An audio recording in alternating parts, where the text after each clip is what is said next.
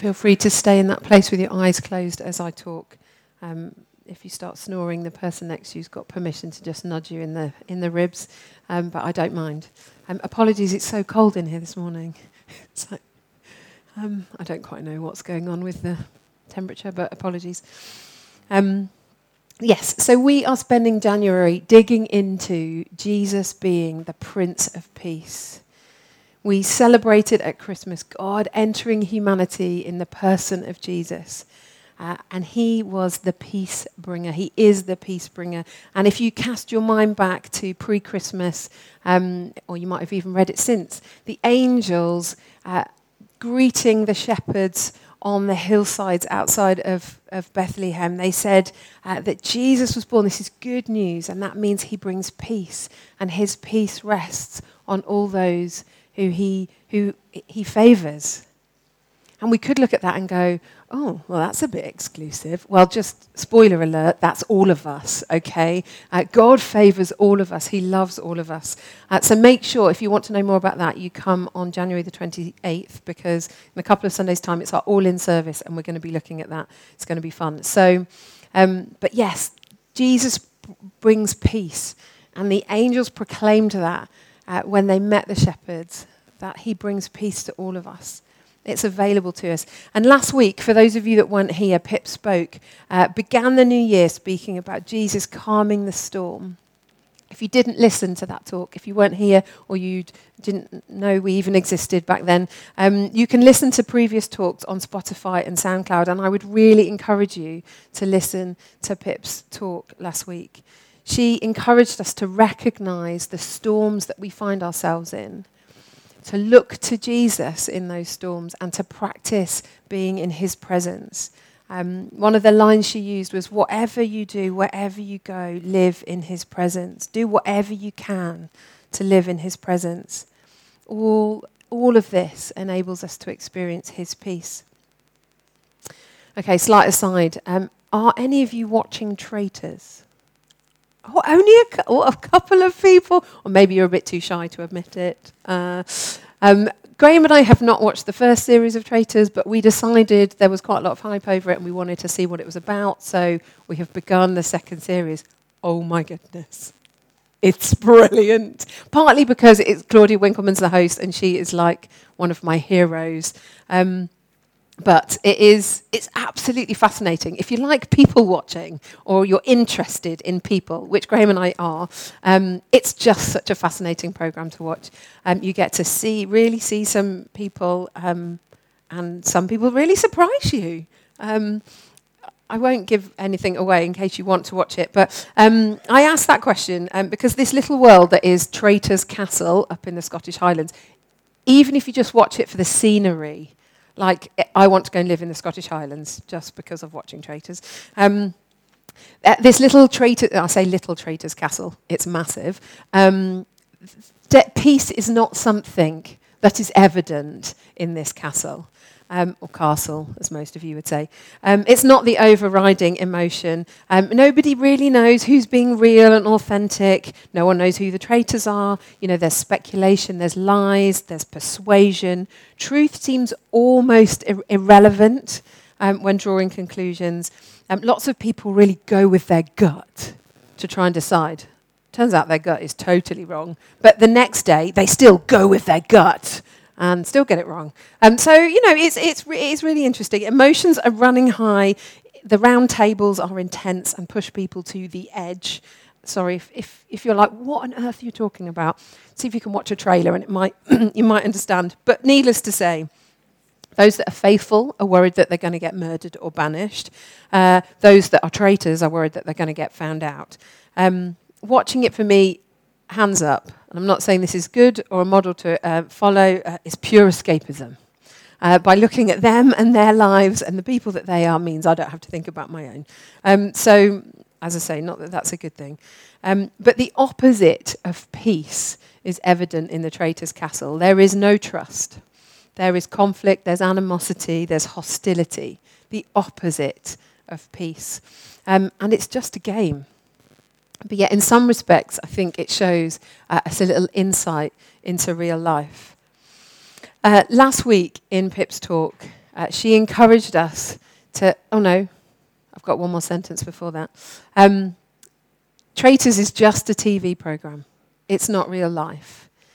But yet I think we probably can all identify things that rob us of peace, even though we're not living in that traitor's castle. So what is it that robs you of peace? Last week in Pip's talk, she encouraged us to recognise the storms we're in, to find those things and to maybe make a list. Some of you might be anti-lists, some of you might love a list. But I wonder how many of you went home and made a list this week. I know from conversations in our small group, quite a few of us made lists.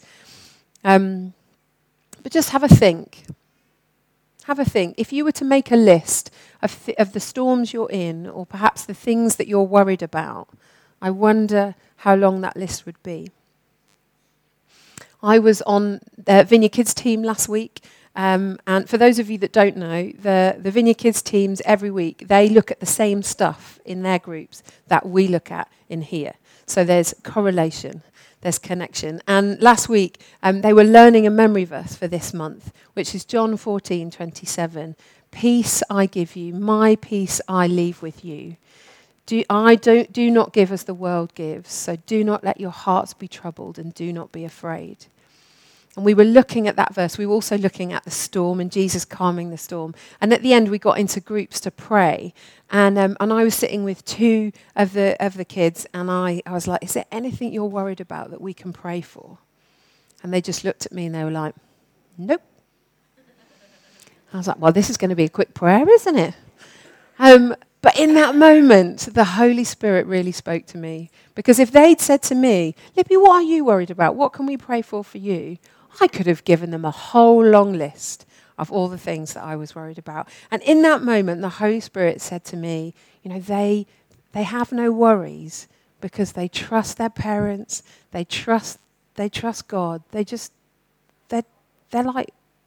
coming to me as children. Will you come to me as a child?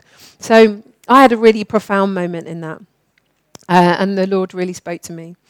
Because as I said, my list would be substantial. My list is. But the discipline is to sit with the Lord and look at that list together. To go through it and to hear his voice. And so that is something I'm working on. And for those of you that might be new to church or may have never read any of the Bible, needless to say, Jesus said some quite clear things about the subject of worry. So we are going to look at those this morning. But just to be really clear on a couple of things. Firstly, as I've already hinted at with my substantial list, this is not something that I have sorted in my life. I am not a worry-less person. I am a work in progress. I'm on a journey. There's a phrase that goes, "I'm just one beggar showing another beggar where there's bread." So I want you to know that I'm not standing up here as someone who's got this nailed. And if any of you have, then I'd really love you to pray for me at the end of the service. And secondly, in no way do I speak anything this morning that is of any judgment or condemnation over any of us that are struggling with anxiety. And I know a number of us in our church family are struggling with worry being so overwhelming that it is life-affecting. And so hear me when I say this. If you face anxiety that is overwhelming and you are on medication or you think that you might need to speak to a doctor about medication, that is in no way a reflection of or on your relationship with the Lord. Like God gave us modern medicine. It is a gift from him to us. It's a way in which his kingdom can break in. So please hear me that there is absolutely no judgment here. And medicine is wonderful, because it helps many of us keep a handle on this thing called anxiety. So, Google will tell you that worry is a normal part of life. It's our thinking that is taken up with the uncertainty of the future. And in some respects, worry is really important because it causes our brain to stop and think and protects us from danger in some aspects. It's when worry can become overwhelming and disproportional that it becomes a symptom of anxiety. And there is a difference between worry and anxiety. Just like there is a difference between worry and concern. Worry can be immobilizing. Concern causes us to take action. So as we look at this peace that Jesus offers us, we need to look at this subject of worry, this thing that might immobilize us. And we can ask him, we can see what he says on that subject. So if you've got a Bible, paper or electronic, then you might want to grab it. If you don't have a Bible, we have some on the info table. We'd love to give you one if you would like that. And we're going to look at Matthew chapter 6, starting at verse 25. And I'm going to read from him. So this is Matthew, Jesus, one of Jesus' closest followers, his account of Jesus speaking. Jesus says this, "Therefore I tell you, do not worry about your life, what you will eat or drink, or about your body, what you will wear. Is not life more important than food, and the body more important than clothes? Look at the birds of the air. They do not sow or reap or store away in barns, and yet your heavenly Father feeds them. Are you not much more valuable than they? Who of you, by worrying, can add a single hour to his life? And why would you worry about clothes? See how the lilies of the field grow. They do not labor or spin. Yet I tell you that not even Solomon in all of his splendor was dressed like one of these. If that is how God clothes the grass of the field, which is here today and tomorrow is thrown into the fire, will he not much more clothe you, O you of little faith? So do not worry, saying, what shall we eat, or what shall we drink, or what shall we wear? For the pagans run after these things, and your heavenly Father knows that you need them. But seek first his kingdom and his righteousness, and all these things will be given to you as well. Therefore do not worry about tomorrow, for tomorrow will worry about itself. Each day has enough trouble of its own."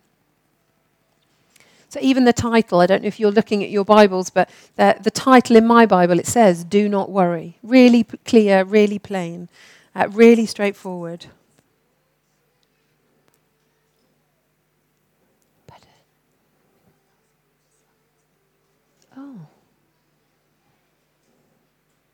Oh, we've got the wrong slides. I'm so sorry. You just have to trust. If you haven't got a Bible with you, and I've just read that, I could have been making it all up. You'll never know. Okay, that's really helpful. Thank you, Pip. The title, "Do Not Worry." There it is in bold print. Okay, so Jesus probably didn't pause and say, the title of this next section is "Do Not Worry." But that's the essence of what he's saying in those verses. And so in which case, I'm not sure I could be speaking about it because, as I've already hinted at, I am not someone who is worry-less. But it's very clear. Do not worry about what you eat, what you'll drink. And I find it fascinating that Jesus says all of this in the middle of his big teach, commonly known as the Sermon on the Mount. And he is teaching his disciples and the crowds that were listening about how to live in the kingdom of God, how to live in his kingdom and push into it.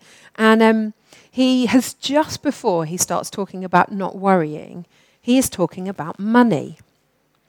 And Jesus is saying, invest in eternal things, not earthly things, put your treasure in heaven. He's talking about being generous, and he's reminding us to beware that we can't serve both God and money. So Jesus has just said that, and then he says, don't worry. So I believe, along with many other very clever theologians and scholars, that this was totally intentional. It isn't just by accident that Jesus put this talk together, this teaching series together, and he just plucked at different topics. It's very intentional. I wonder how many of us in this room worry about money. We are still in a cost of living crisis. We all probably have rising bills, being it food bills, heating bills, car insurance. I don't understand why that's suddenly all gone up drastically. Maybe your rent, mortgages. How many of us are concerned with how we will pay for our food bill, how we will pay for our shopping this week, how we will make our money stretch that little bit further? You know, if we are unemployed or on low-income jobs, then the worry is incredibly real. We think about every penny that we spend. So let's be real and acknowledge that that is the place that many of us are in. And then Jesus is saying, but don't worry. Don't worry about your life, what you'll eat, what you'll drink, or what you will wear. In a nutshell, if you listen to anything this morning, just listen to these 2 sentences, and then you can go back to sleep.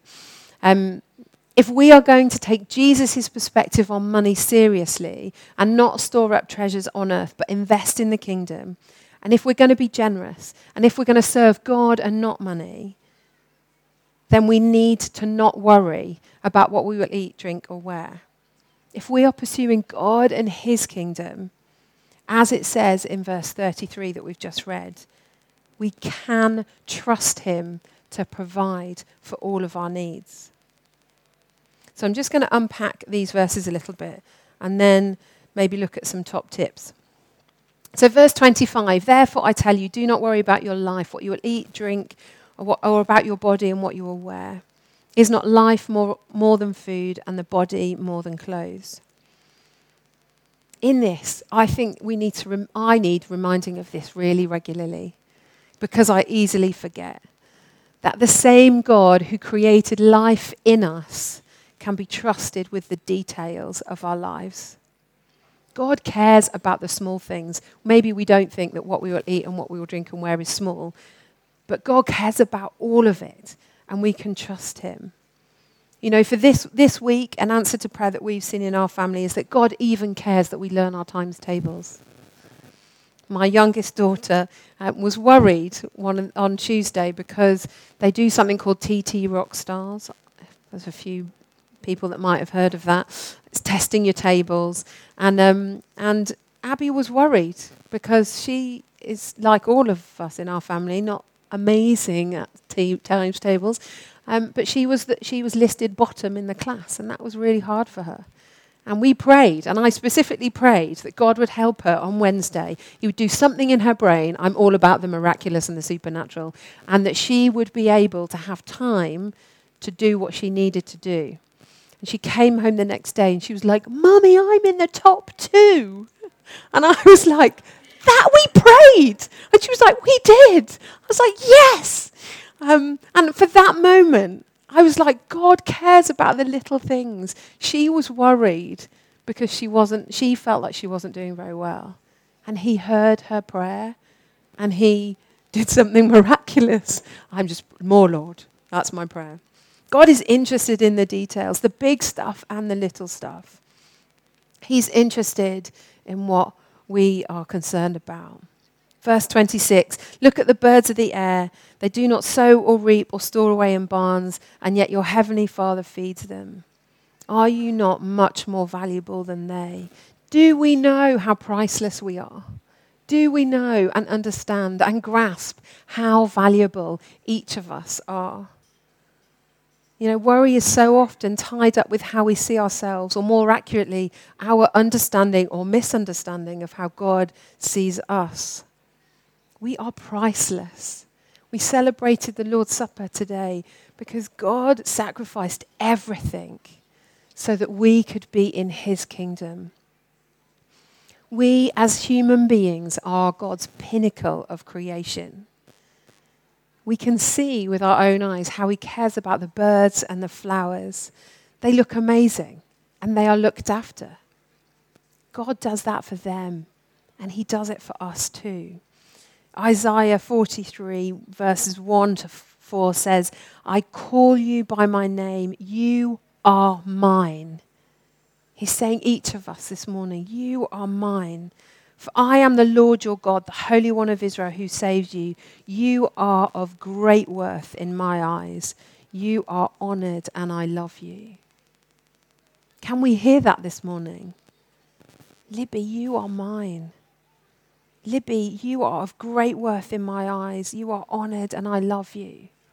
Insert your own name into that. Lydia, you are mine. You are of great worth in my eyes. Lydia, you're honoured and I love you.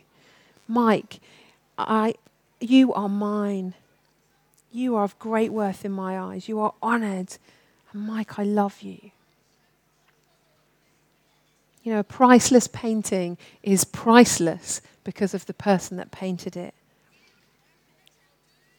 Our value comes from the one who made us. So he absolutely will take care of us. Verse 27, can any one of you, by worrying, add a single hour to your life? Worrying about the future can negatively affect us. It can cause more harm than good. Verse 28, and why do you worry about clothes? See how the flowers of the field grow. They do not labor or spin. Yet I tell you that not even Solomon in all his splendor was dressed like one of these. If that is how God clothes the grass of the field, which is here today and tomorrow is thrown into the fire, will he not much more clothe you, O you of little faith? God does not ignore those of us that depend on him. And I think we often have the tendency to make it way more complicated than it is. You know, he's talking there about not worrying about what we look like and looking at the beauty of creation. Society will tell us we need to look a certain way. And for those of you that have ever chatted to any teenagers, you might realize that it's really, really significant for them. God made each of us in his image. We are all beautiful. You know, 1 Samuel 16:7 says, man looks at the outside, but God looks at our hearts. Peter 3 says that true beauty comes from a heart of kindness and gentleness, a calm and faithful trust in the Lord. He loves us. He won't ever leave us and he won't forsake us. Verse 31, oh, you of little faith, so don't worry by saying, what shall we eat, what shall we drink, what shall we wear? For the pagans run after these things, and your heavenly Father knows what you need. Worrying about this stuff shows a lack of faith and a lack of understanding of God. Which sounds pretty harsh, doesn't it?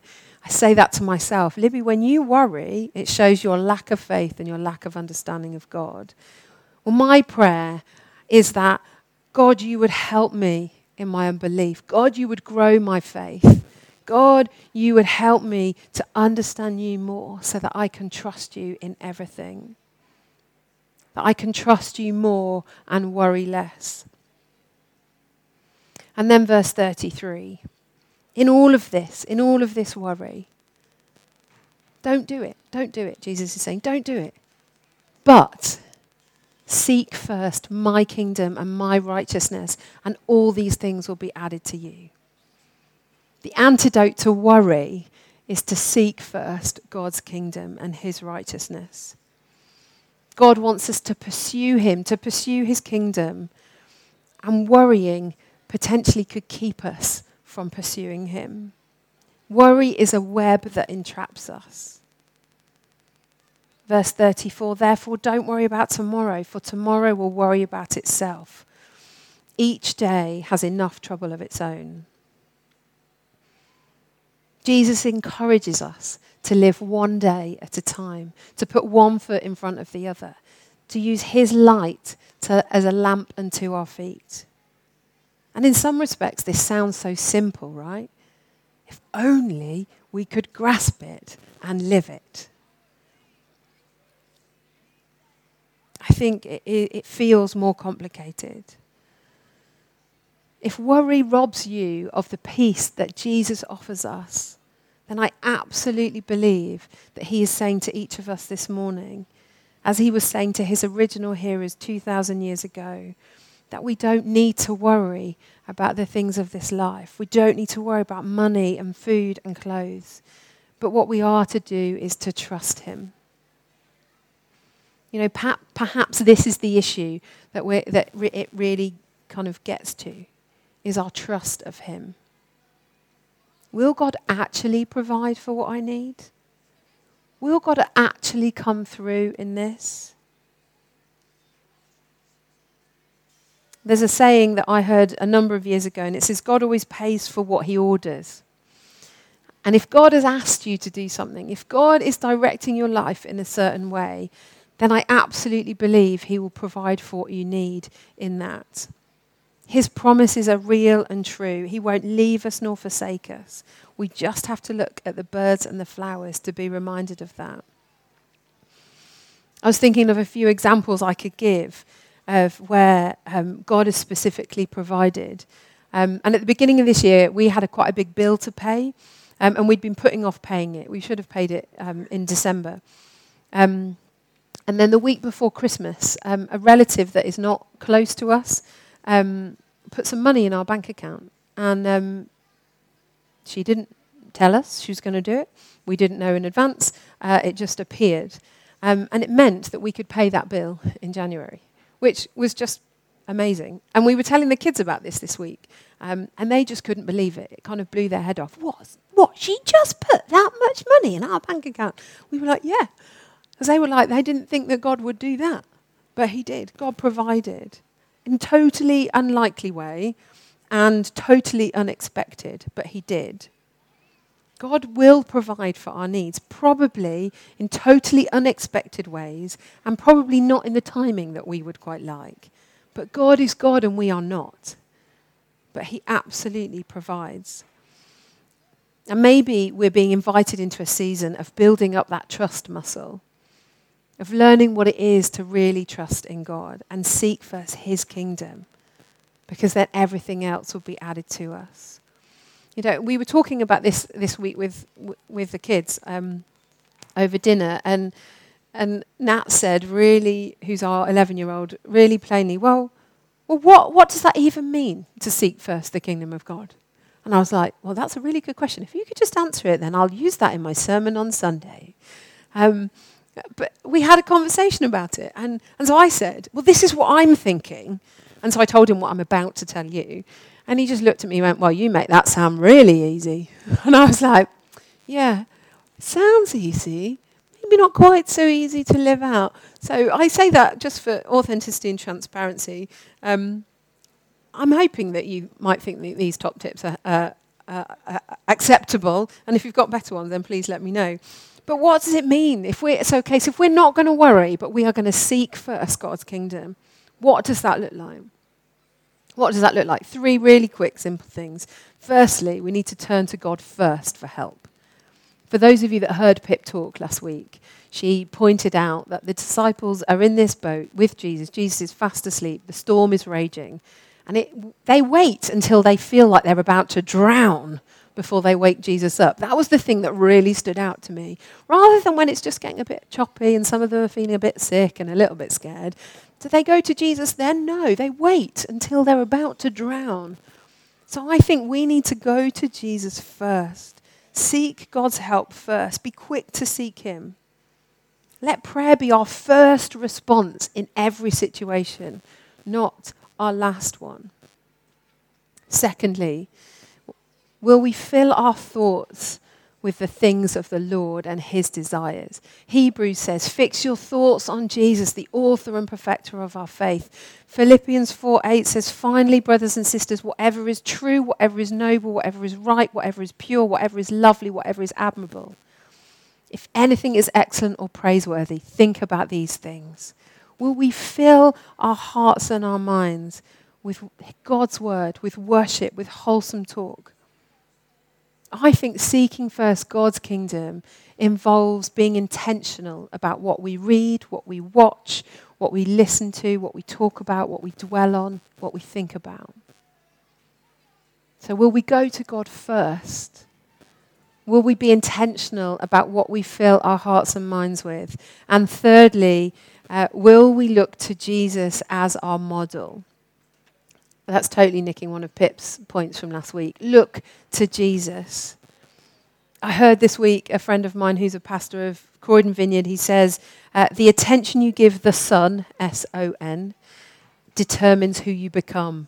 I thought, well, I'm going to steal that. The attention that you give the Son, Jesus, determines who you become. Will we look to him? Use him as our model and as our pattern for life. You know, he was amazing at carving out time to spend with his Father. He was obedient to everything the Father asked him to do, and he served wholeheartedly. We can look to Jesus. We can use him as our model and our pattern.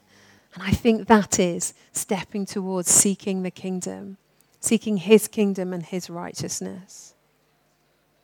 And if there's anything stopping you from seeking him, you know, the phrase Pip used last week, do whatever you can to live in his presence. If there's fear caught up in that, if there's shame, if there's busyness, if there's anything that is stopping you from doing that, I want to encourage you to look at that stuff and to take a step towards him. Maybe this year could be a year where you know God's peace more than you ever have. And by us living and walking in the peace of God means that we find ourselves in situations where we are the one that is bringing peace to others. By us being that non-anxious presence in a place where there is a lot of worry and anxiety, it has an effect on other people. We want to be a people that are living with the peace that Jesus brings. And so probably all of us, on some level or another, we need to think afresh again about what it looks like to seek first his kingdom and to trust him with everything. Why don't we stand? We're just going to invite the presence of God to increase.